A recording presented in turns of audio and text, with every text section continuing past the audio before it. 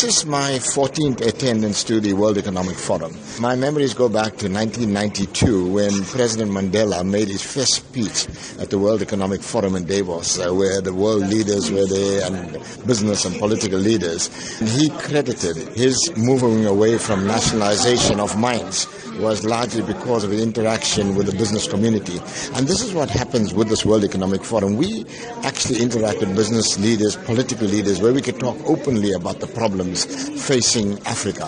When you look at a place like Africa, the restlessness of the youth is a big problem. Right now, 70% of the youth of Africa live below the poverty line, which is a recipe for disaster. Concerning. And very, very concerning. And then if you look at our South African situation and the unrest of the youth, the restlessness of the youth in South Africa, right now there's not enough initiatives from the private sector nor the government sector to address the concerns of youth. There's been concerns from delegates we've spoken to. WEF in Africa is not specifically targeting young people, and they're not giving enough platforms for young people to expose their ideas about how the conference can be better, to talk about trade, to talk about economic transformation.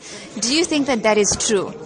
I share their concerns. My recommendations as a member of WEF is that they should actually invite youth organizations. There are a lot of other organizations here involved in the WEF, and I think there should be a concerted effort to ensure that from every country there is a strong youth representative. We need to hear the voice of youth loud and clear. Do you think that the messages and resolutions from WEF in Africa will actually reach people, South Africans and grassroots level? Do you think it will benefit them in any way?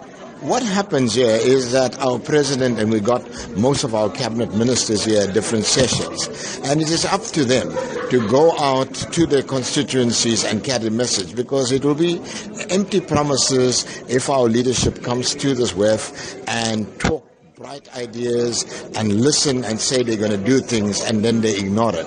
That would be a great injustice.